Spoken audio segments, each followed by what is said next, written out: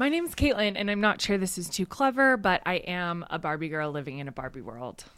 God damn it. You really just didn't came up with that too? You really didn't think of that one. No. I'm Zach, and come on, Barbie, let's go party. Okay, Like that, okay. There you go. I'm just piggybacking on you. There you go. There you go. This is manipulating the masses. Don't give yourselves to brutes. Men who despise you, enslave you, who regiment your lives, tell you what to do, what to think, and what to feel, who drill you, diet you, treat you like cattle, use you as cannon fodder. Don't give yourselves to these unnatural men with machine minds and machine hearts. You are not machines. You are not cattle. You, the people, have the power. Boom, boom, boom, boom. Bringing the energy. It's been a long week. We're bringing the energy today. All right. You ready to talk Barbie? Like today, yes. We're going to be... Yes. Hit me. The movie's coming out. Margot Robbie, Ryan, one of the Ryans. Ryan Gosling, Michael Zach. Cera. There you go. Michael Cera. Really? Is in it. Yeah, he actually looks pretty good in it too. So I'm interested to see that. But we're not talking about the movie today. They have their own marketing campaign. We may be getting into it if we have time, but we are going to be talking about the toy and the inception of the toy. And they are doing research. It's a pretty fascinating story. I was actually very surprised. So my first question kicking off to you, Kaitlin. What's my favorite Barbie? Okay, well that half answers it. Like, did you have a Barbie growing up? Like, did you have one? Barbie, Zach? A Barbie? Oh my God, are you new to millennials? Multiple Barbies? Okay, then which one was your favorite Barbie? Okay, well, my one Barbie story that I can remember is I asked for lifeguard Barbie who came with a dolphin. Okay. And I wanted this Barbie so bad I asked everybody for it, and everybody gave me the dolphin Barbie. I had like 5 dolphin Barbies, and my mom was kind of disappointed. She was like, this was a special gift for me, and you asked like 5 people for it. I don't know if my mom remembers that story. She probably doesn't, but you just got a team of lifeguards. You're keeping the beaches safe at that point. Like they can have shifts. You can give Barbie a break. Yeah. I think it worked out well. Yeah. For the entire people in, I don't know what the world is, Barbie Dreamland. Is that what they call it? I'm taking a shot. It feels like the right thing. Okay, well then that gets to my second question. So what would you describe now, Kaitlin, looking back? What was the allure of Barbie? Like, can you describe why it spoke to millennial and older women as kids? Like, can you put that into words? I feel like the answer that you want me to give, or that any marketing department wants me to give, is because Barbie was like this dream girl, like dream body, dream like features. But that's not why. And actually, I don't have a good reason. I feel like it was just kind of intuitive as a oh boy, am I getting into gender? I'm going to try to stay in the safe zone. It's part of our conversation. Okay. It is part of our conversation. I'm going to try to stay in the safe zone. But so I'm just going to use me as one example, as a focus group of one here. It was it was very intuitive for me to play with dolls like that. And they were, I really do remember just painting this world in my head and really having the biggest imagination with these dolls. And I could play God. Yeah. I mean, it's wonderful, right? If that's not a power complex, I don't know what is. Yeah, and for me, growing up, my big toy, and I'm not even a car guy now. Like, I haven't owned a car in 10 years, but I played Hot Wheels. And, it's the same thing. Yeah. Like, you would just, give them personalities. You'd race them. Like, you would just, it's letting your imagination run within these confines of, having a house or having a car. Right. It was just kind of a vehicle for my imagination to run wild. And I won't say, it was specific to Barbie. I had an American Girl doll too.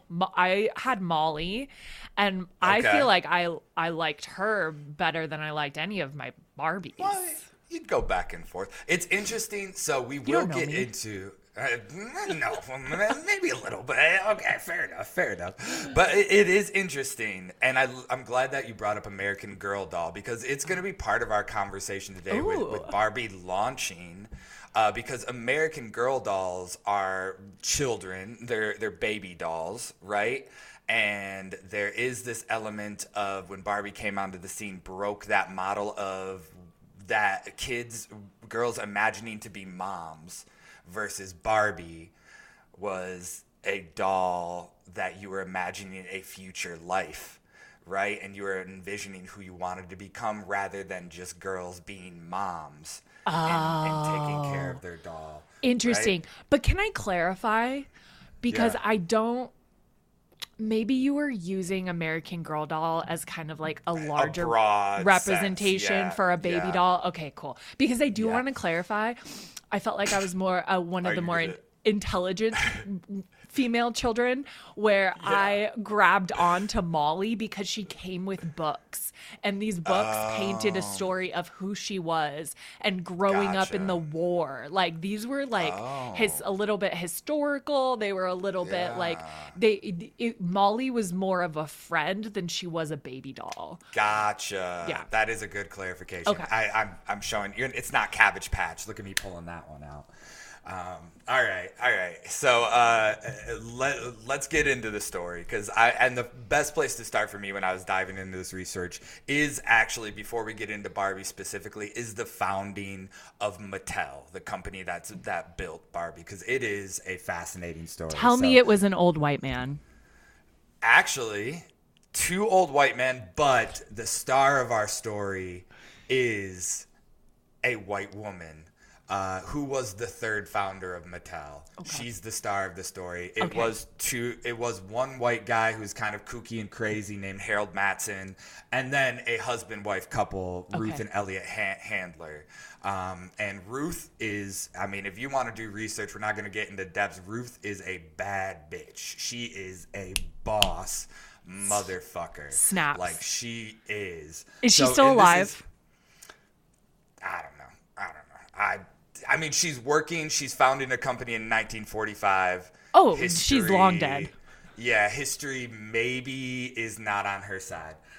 So with that, 1945, Matson, Ruth, and Elliot Handler began working out of a garage, the typical Silicon Valley story, but this time in L.A. After 2 years of tinkering, they come up with their first toy. They're so excited. They're going to this big toy convention in New York, and the toy is called the Yucadoodle, which is like that is fact. That is hard fact. The Yucadoodle, which is essentially like a crank-turned ukulele. Like, it's like a ukulele, but you crank-turn it and it plays music, right? So they took it to this, and this is a lesson learned this is a business lesson for everybody. They took it to this convention, started doing well, but they didn't patent it. So then all of these other companies started making basically knockoff Yucadoodles, whatever they named it, I'm not sure.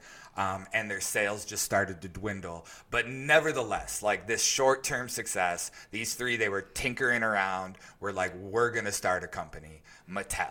And I don't know why they came up with the name, but we all know Mattel by this point.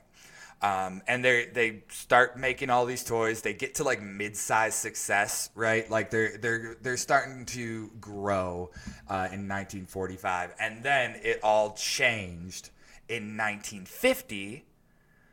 When this is where we're going to get into the branding. When the ad agency that was working with Mattel calls up Ruth and says, ABC just called us. Disney is launching a new show targeted at kids, and they're looking for sponsors, right? So the sponsorship, the cost of sponsoring the show is the Mickey Mouse Club. And we all know the Mickey Mouse Club now. But they're launching it, and they're looking for a sponsor for the show. Now, the sponsorship in 1950 was going to cost $500,000, $500,000. Yeah. All year, you couldn't back out. A year commitment, $500,000, which happened to be the entire net worth of Mattel at the time. So they were worth $500,000. This sponsorship opportunity comes in for $500,000. So the decision for Ruth, who's like the business end because she's a boss, is either basically put all of her money into this sponsorship for this Disney show and get a huge influx of sales, or do it, see minimal lift, and the company's out of business. I love a good high risk, high reward situation. That is how I live my life. Yeah, so my question, I know you do that. So my question to you at that point was like, put yourself in Ruth's shoes. Do you take the deal? I mean, not knowing what we know now, but like there's a new show, so I'm bringing you a situation. You have a company worth $500,000. I'm saying I'm launching this new show, whatever it's called. Kids, we don't know the name, but it's targeted at kids. You run a toy company. It's gonna cost every cent in your bank account to sponsor this show. Do you take it? Do you pull the trigger? What do you think I do? I think you pull the trigger 100%. I think. You know me with finances, though. I know. I was kidding. No, you don't pull the trigger. You don't know me at all. No. I am so. If it was me, I pull the trigger, and I'm like, yep, let's go for it. High risk, high reward. Zach would pull the trigger. I am so financially conservative. Like, I constantly feel like the ground is falling out from underneath us at all times. So I'm always like a squirrel stashing away money. Like, I take money out of the bank account and don't even tell Zach, and I stash it in a savings account somewhere offshore. I know you do. Just in case. Just in case. So when I see the number, I'm like, we can do this. We can do this. Yeah. Like, look at all this money we have. Yeah, I'm like, with you. Do you know how much payroll costs? But no, I wouldn't. I wouldn't. There's so many other high risk, high reward things that I would do, but money is something that just like, oh God, freaks me out.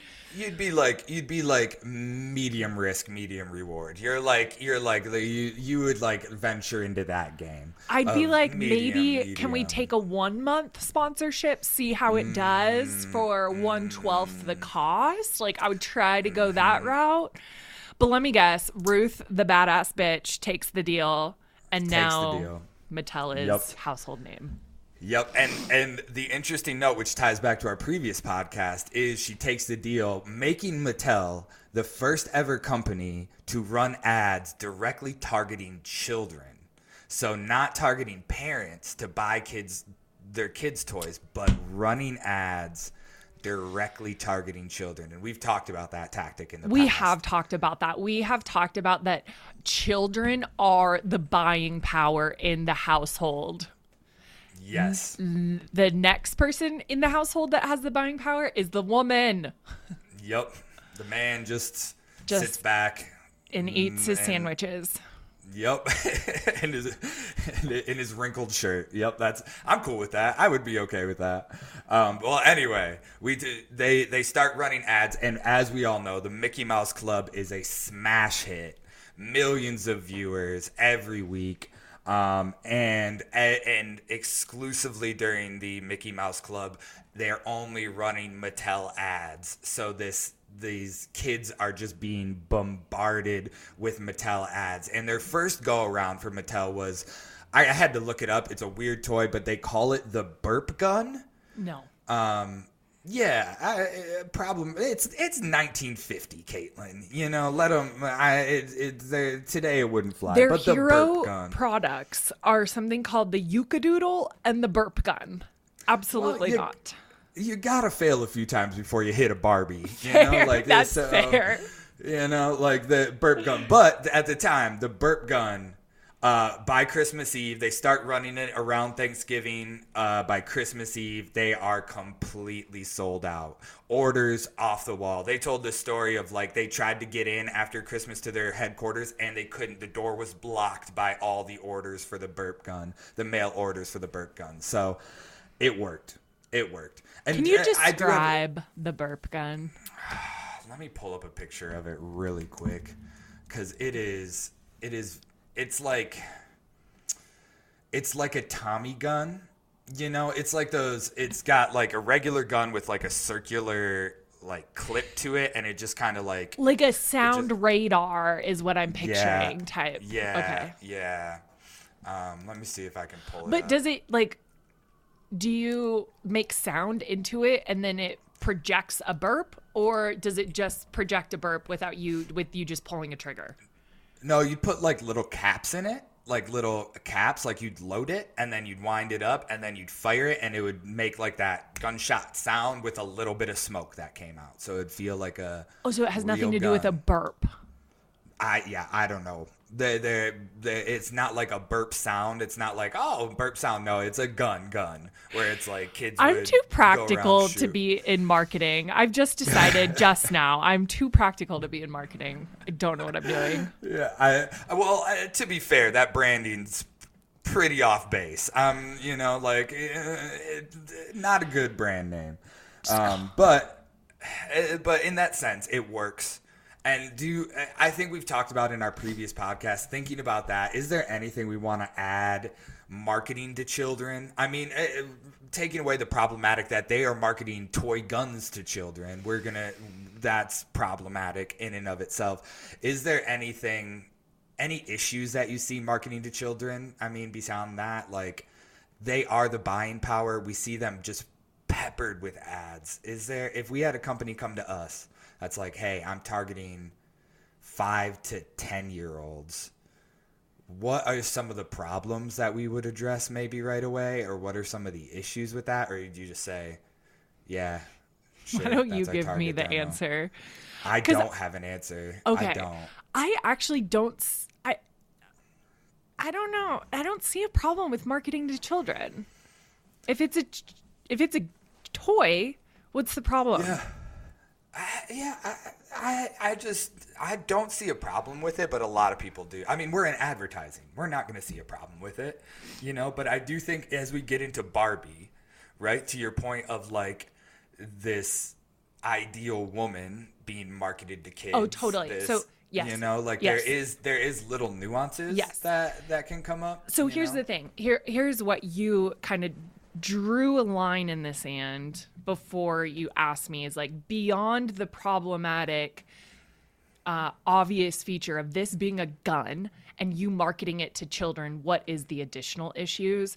I don't see any additional issues. I do see an issue with marketing a gun to a child. And here's the other thing, is it's a gun, but they're calling it something foofy and fun, and it's called a burp gun. LOL. Yeah. Isn't that fun? And the NRA is like, fuck yeah, Mattel. Yeah. Thank you. Our memberships just increased. Totally. Tenfold. 5-year-olds are now welcome into the NRA. I mean, if you're a kid in 1950 buying a burp gun, I mean, we're doing the math. You're probably an NRA member currently. Oh, shit. Just doing the math. I just had an aha moment. I think we need to dig into this. I think we need to trace the founding of the NRA back to the burp gun. Like, I need to find webs. We just became a conspiracy podcast, and I'm not upset about it. Hang tight. I'm not upset about it at all. Let's dive into that. Me neither. Okay, so they sell out of the burp gun. Mattel is killing it now. They're taking off. They have the Mickey Mouse Club. They're promoting new products. They're just selling out left and right. So Ruth and Elliot at this point are doing well. They took a 6-week European trip with their kids. Here's a little foreshadowing.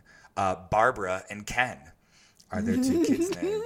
No! Brother and sister. Brother and sister. Barbara and Ken. Excuse Yep. me. Yep. Oh, Yep. This is life-changing for me. Barbie and better. Ken are based off of real people, shocker number 1, and then how fucking weird isn't Barbie? Isn't there some sort of love romantic situation with Barbie and Ken? Oh, yep. Does this go back to your fast and slow brain thinking where you're like, is there a real issue with emotional morality? Emotional morality? Is it a real problem if Romeo and Juliet are brother and sister, they go have sex in Paris and nobody finds out? To me, yes, it's problematic. But is there any law written? Okay. No. I digress. Keep going. I'm so fascinated. I'm with you. I know, and it gets better. It gets better. So this is the founding of Barbie. So they're walking around. Before you even start, I have another thought that I'm just like, ugh, my stomach. I'm stomaching this all at once. Barbara and Ken are based off of children. But they have created this idealistic body shape for Barbie with like, you know, they have those comparisons that you find where it's like, if Barbie were a real person, her boobs would be size J. She'd fall over because her feet are 3 sizes too small for her legs. Like she would literally be like this weird creature. I haven't seen those. You haven't? Oh. No, but that yeah, like Barbie is like dynamically not fit to be a real human. And now that I know that she was based off of a child, something is happening inside of me. Named after a child. Let me tell you what she was based off of, because this is where it gets a little weirder. So they're walking through Europe. I think they're in the Alps somewhere. And they're walking down the street doing some shopping, and Ruth spots these 3-foot tall mannequins sitting in a storefront, dressed in like ski gear, and she like light bulb goes off. Right? She's like, "This is the doll I've been looking for." Like the shape, the everything. So she had like been pitching this idea to Mattel, and they said no. Like, the kickback was always like, she's been pitching this Barbie idea for a while, and the kickback from the all men exec team was like, no, girls only want to play with dolls to be moms. Like, that's what we talked about. That was their kickback. They're like, Barbie's not going to work. Girls only want to be mommies. Can I ask a clarifying question? So you said that Ruth had been pitching Barbie. Had she not, was it not associated with the name Barbie? It was just she was pitching a doll at that point? The idea of an adult doll. An adult like doll. Okay. The idea of like not a kid baby doll, but like an adult doll. Okay, right? So this had already been stewing in her head, and then she saw a mannequin. Yep. Okay. And she's like, that's it right there, right? I mean the girl knows how to sell an all-male team of execs. Is like, hey, okay, you didn't like my doll idea? How about a doll with boobs? And they're like, you are so spot on with that. You are so men never cease to amaze me. Well, this is the thing, right? The mannequin, she goes in there. It's like exactly like it. She's been pitching the idea. She sees the mannequin. She's like, that's what I've been going for. So she goes into the store to buy the mannequin. And she finds out. And they're like, ma'am, the mannequin is not for sale. Do you want the clothes on the mannequin? They are for sale. They are for sale because the mannequins are actually a soft porn mannequin for men named Lily. Stop it. Yeah, so Barbie's modeled after a soft porn mannequin that was sold to men, and her name was Lily. Okay, stop. Question. Yeah, there's so many. Okay. What was a ski shop doing with a soft porn mannequin displaying clothes? Was this the only mannequin that was available at the time? And were they selling these two separate things as two separate things? Or was this mannequin meant to be displaying the clothes, or was this mannequin meant to be for sale? It was both. So it was like, I mean, it's European, right? Like they were like, this is like dressed up mannequin. They have her Lily looking nice in all this ski gear, and also available for sale if you want to have some soft core porn fun. Yeah. So that's what Barbie's made out of. That's the model for Barbie. And right there. Were there any other mannequins at the time? Was like, oh yeah.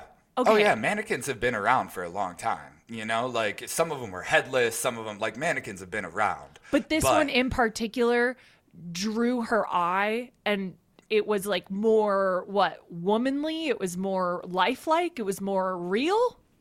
than the other mannequins she's seen? I think so. The figure was what she was looking for. She just I wasn't in Ruth's head at the time, but whatever she saw in that softcore porn mannequin was like, that is what I've been going for. And I just cannot get past a ski shop displaying this with ski clothing on.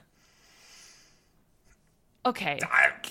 We're just there's so many questions to that story. There's things that we're just never gonna have answers to. Like who murdered JonBenet Ramsey, and why was this soft porn mannequin displaying clothing?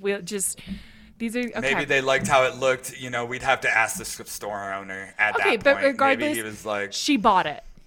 She bought it. Okay, for the low price of, do we have that? No idea. No, okay. No idea. They didn't have that, but she bought it. You can't put a price on porn.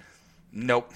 Well, you can. You can. But so she buys the doll, and she's carrying this 3-foot tall, like, softcore porn doll back to LA, right? She flies back from Europe to LA, and they go into production, right? And they start miniaturizing it a little bit, but it's the same model. They send it off there. It's the same model. And they start developing her over the course of 3 years, right? And you picked up Barbie's named after her daughter, Barbara. Now this is where it gets fun, is they actually hired a high-end fashion designer to start to design Barbie's clothes, right? Who? Like they... Didn't give me the name, but we can What look company did they work for? Come on, was it No Chanel? idea. They didn't give me anything. It just said high-end fashion designer. Okay. That's all I can tell you. And they also eventually added joints to her so she could do poses, right? So she could they could pose her, they can do all of that. And the team, before launch, I even went to a psychologist for marketing advice. So here's the interesting piece. You're, Kaitlin, you're brought in as a marketing expert for the first Barbie meeting, right? How would you recommend positioning Barbie in the marketplace to combat the skepticism from mothers there was a lot of pushback about giving their daughters a doll with breasts? Oh. There was a lot of pushback on that. I would make Barbie, I would tone her down a little bit, like maybe make her like a businesswoman and be like, maybe make her a businesswoman and be like, this is what your daughter could grow up to be. Although women of that time, like the mothers of that time, were probably like not on board with women becoming their own identity. So I don't know how I would sell that. It's a tough one. I couldn't come up with it either. So let me give you the next one. Some of the mothers said she had, quote, too much figure. She was just too much woman that'd make them nervous buying it for their daughters. Any piece to like come back to that? No, I think she has a point.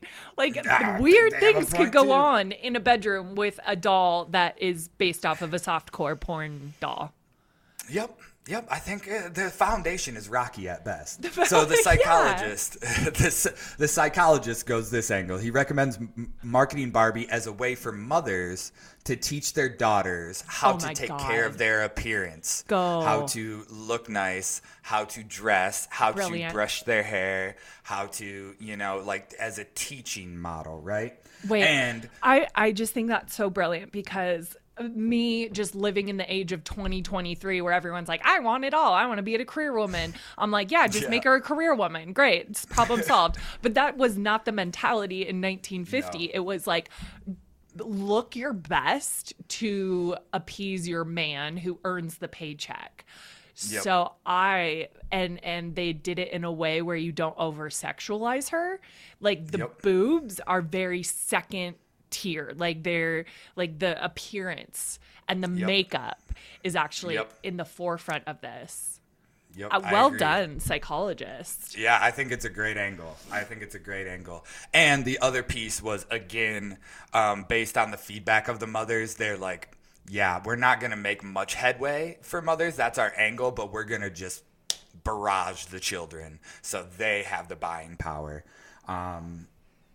And I think, when we're coming at it from a business angle, the genius part of Barbie to me is that you buy the doll and then all the clothes are sold separately, right? Like everything, all the accessories, everything else is sold separately. So you just kind of have this just constant. If you can get someone to buy the doll, the accessories are nothing at that point. So they launched Barbie in March of 1959. Launch Barbie, and they launched it at that same toy convention that they did the Yuka-Doodle, right? They go to the same one. Ruth is freaking pumped. This has been her dream. She's ready to go. All the buyers are men. And at this toy convention, they were very skeptical of Barbie. So at first, Barbie didn't take off. There was one story that I read that like one of the buyers was like, what's underneath those clothes? I was just gonna say, because their own perverse minds were getting ahead of them and they couldn't actually put themselves in the position of children, let alone female children, let alone mothers who would be allowing their children to buy this. Ew. Okay, so what did Ruth say to that? She quickly and without hesitation ripped off the Barbie's clothes. And and just showed like, and the guy was like, oh, there's no nipples. Good. You know, like he was worried that Barbie was going to have nipples. And we are still to this day in the free the nipple movement. Yeah. Well, have they come out with nipple Barbie yet? Have they implemented that variation? No. I don't fucking know. Okay, just a question. Do you think I'm still buying Barbies then? No, I don't know. I'm just like, I don't know. Did they come out with nipple Barbie? Oh my God, that was his big qualm. That is funny. Yeah. So, but it didn't. Nobody really bought it. All these men buyers were like, nope, not happening. Even sans nipple. Interesting. Yep. So, they went back to their tried and true. They did twofold, right? They actually, they started advertising it on the Mickey Mouse Club, started getting some sales. Buyers were like, okay, these kids are interested. Let's bring them into the stores. And when they actually bought them for the stores, this is where I wanted to ask you, they did the marketing strategy of building these elaborate displays in the stores that showcased Barbie in every one of her outfits. So I know your history where you've worked on store displays. Can you talk to me about like what makes a good display and how powerful is that in store? Oh, I would have created like an entire house to where somebody could walk in. And again, like I said at the beginning of this podcast, you asked like the allure of Barbies. It's because you can let your imagination run wild. So if you can actually like get that kid's imagination going and you can put that kid in the house, like put them in the position of Barbie, then it's game over. So I would just like create an entire world. Like you said, we're calling it Barbie Dreamland. I would create this dreamland, like, and you just want to be Barbie. Like you just want to be the toy you're playing with. And as long as you can picture yourself in that world, solid. Yep. I agree. And so with that combo of ads targeting children and these beautiful displays, I mean, Barbie starts flying off the shelves, right? Including her wardrobe. So they had about 30 pieces of wardrobe that launched with Barbie. Can you take a stab at what the most popular piece of wardrobe was? For some reason, I'm thinking of like a 2-piece, but I highly doubt that wasn't even sold in 1959. Was it a bikini? But it wasn't a bikini. She actually came with a zebra, like strapless one piece. That was what she came with. So, so progressive. Okay, so but that wasn't what was most sold. We're talking about what was most sold.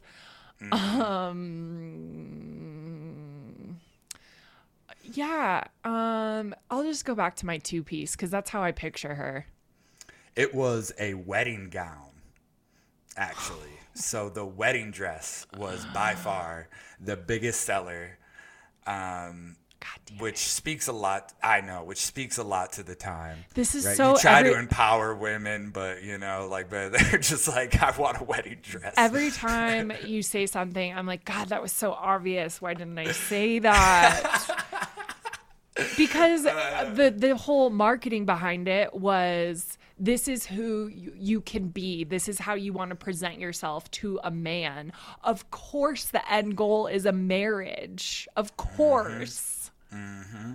So Mattel, based on that, started receiving an influx of fan mail asking the question, why does Barbie have a wedding gown but no one to marry? Husband. But no one to marry. It makes no sense. So in 1961, they launched Ken, just 2 years after Barbie, which is named after the brother of Barbie. And he was there to be the groom of the Barbie doll. Mm-hmm. So many Oedipal shits going on. But, and this is the last, so, I mean, it's history. Barbie is like, we'll talk about Barbie's iconic nature moving forward. But as far as the backstory, this is the last fun story that I have for you. Before Ken could go to shelves, the team at Mattel had some really tough decisions. How do you produce the groin region of Ken, right? And this is a true story. So they built 3 prototypes for the Ken doll. One was just like Barbie, just smooth, nothing there. Mm-hmm. One had a little bump, and one just had the whole package, just everything. Yeah, one just had everything, right? And they sat into a meeting and they like talked about these prototypes and which one they would go for. So do you know which one they landed on? The smooth. The bump, actually. Ken has a little bump. Their reasoning was like they would feel like even kids would know something's wrong if it was just smooth. Like even kids would understand that's just, there's something wrong there, you know? Oh my God, Zach, I'm like having these really like child flashbacks right now where it is like you play with these dolls and you have like something weird in your head going on where you're like kind of exploring shit that probably like you shouldn't be exploring when you're that young. Yeah. And I fully remember this. Like you are looking at the genitalia. You are looking at like, now that I think about it, this whole thing is so perverted. It's wild, right? It's wild. It's a fascinating story.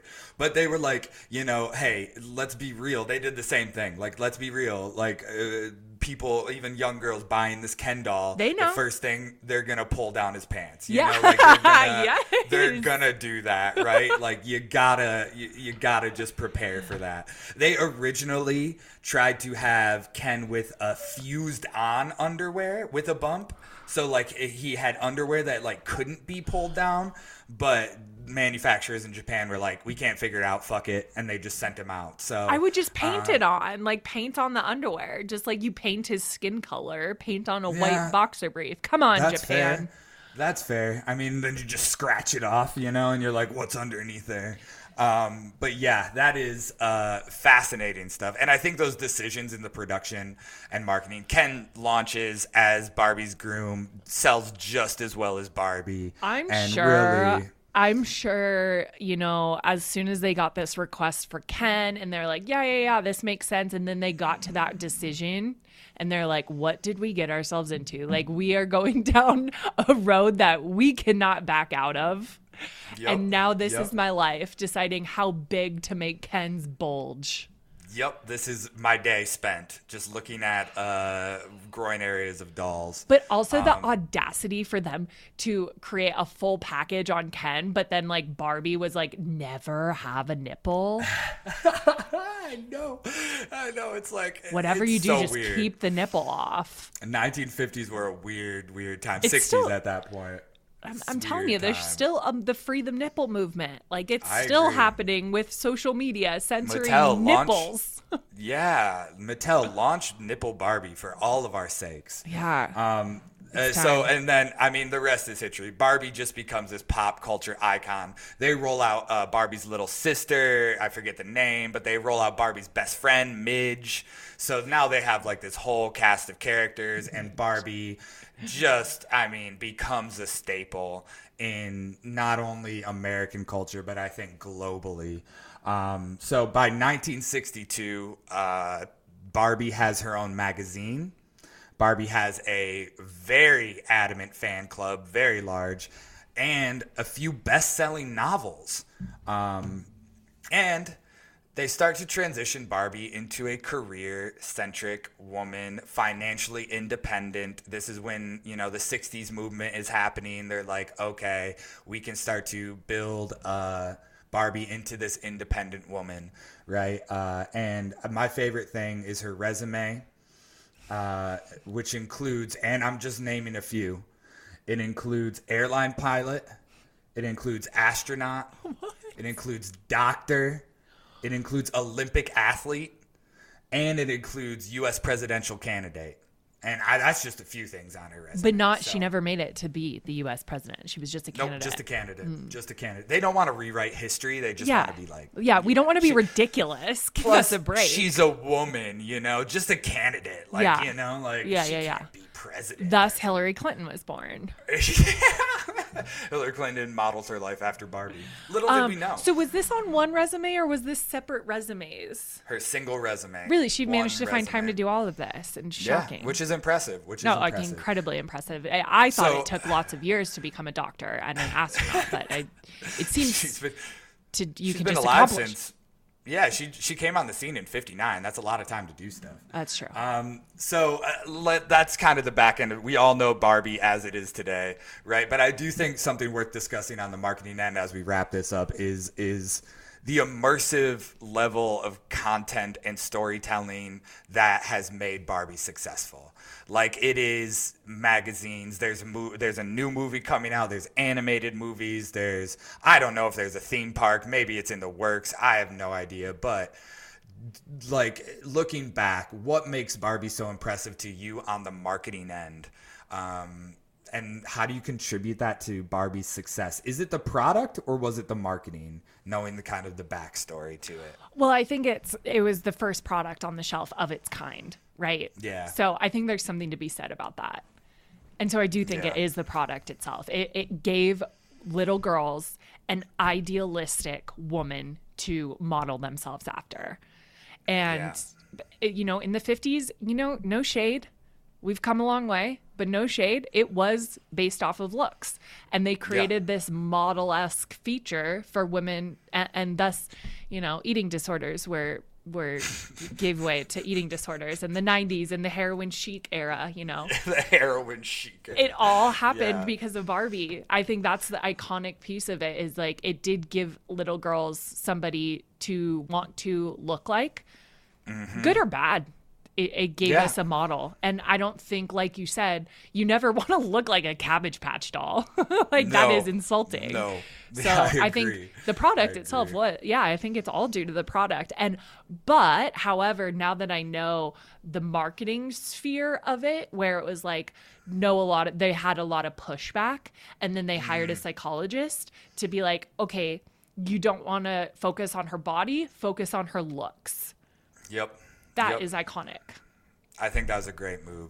And what I think they've done well, like knowing what I know, is keeping Barbie. They have this foundation of a personality, but they just keep adding elements as times change, right? Like, they are a moving marketing piece. It's not Mr. Potato Head, where it's like, this is a potato, you put funny stuff on it, like, you can't take it anywhere, right? Yeah. They're still coming out with these different levels of Barbie, like, I don't know when the first black Barbie came about, but 1980. Nice. You did your research. I saw something on Twitter the other day. They came out with a Down syndrome Barbie. So this one Barbie is being able to be molded generation after generation, whatever is important to this generation, which now is inclusivity. They've been able to they've probably made a plus size Barbie. They've probably made like a mid size Barbie. They've probably made a real Barbie. Like they're changing all of the stereotypes to fit what our era is asking for. And for that reason, they are never going out of business, because I agree. The next generation is going to ask for robot Barbie, AI AI Barbie. I don't know. We're going to deliver it to them. I agree. Ruth from her grave. I'm going to ask for Ruth Barbie. Excuse me, where's Ruth's Barbie? I don't know. She probably has a life-size model somewhere in some manufacturing plant. Some dungeon. But I do agree.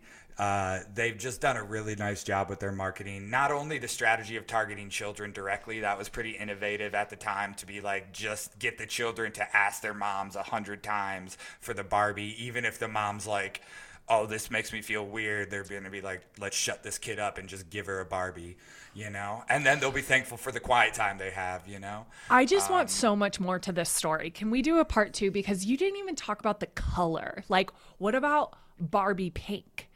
You know? Oh, what's the color? I'm happy to do a part 2. Oh, I my thought gosh. about that, making this. I do think it's worth a part 2. Let's run it back next week. We'll do a part 2. We'll start getting into like from 1970 to now Barbie. Yeah. You know? I want to I'm cool know with that. where Ruth is. Where's Barbara? Where's Barbara and Ken? Yeah, I think that is worth exploration. What are the royalties? My God, what are the royalties? Ooh. I know. Yeah. These are all great questions. Let's explore the movie. And the reason I even thought about this topic and gave it to you was because social media, Barbie, the movie, is doing its own kind of brilliant marketing with social media by just giving people a sticker on social media to use.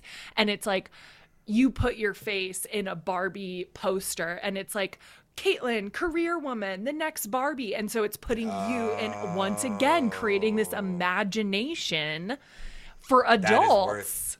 That is worth exploration. Yes, we're lining up a part 2. We're Yeah. coming back. If you didn't have enough Barbie now, we're coming back with another one. I'm not done with Barbie. I'm not done. Nope. Aqua? You didn't even touch on Aqua. We got to touch on Aqua. I feel like you got to run part 2, and I just know I need to do the research. Otherwise, I will give nothing in return. So You I did will so run it good. back. I mean, I Yeah. am so fascinated by this. I know you have to run. He has a hard stop, but Oh, I you're just want good. more Barbie.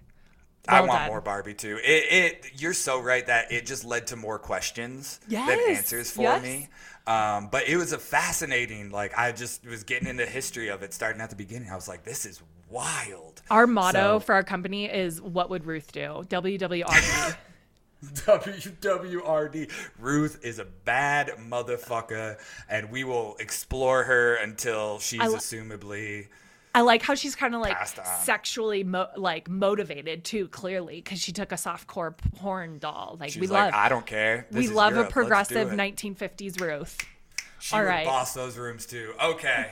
We'll be Bye. back next week. Thanks for listening. Follow us. Do all the things. All right. Bye. Bye. Nice job.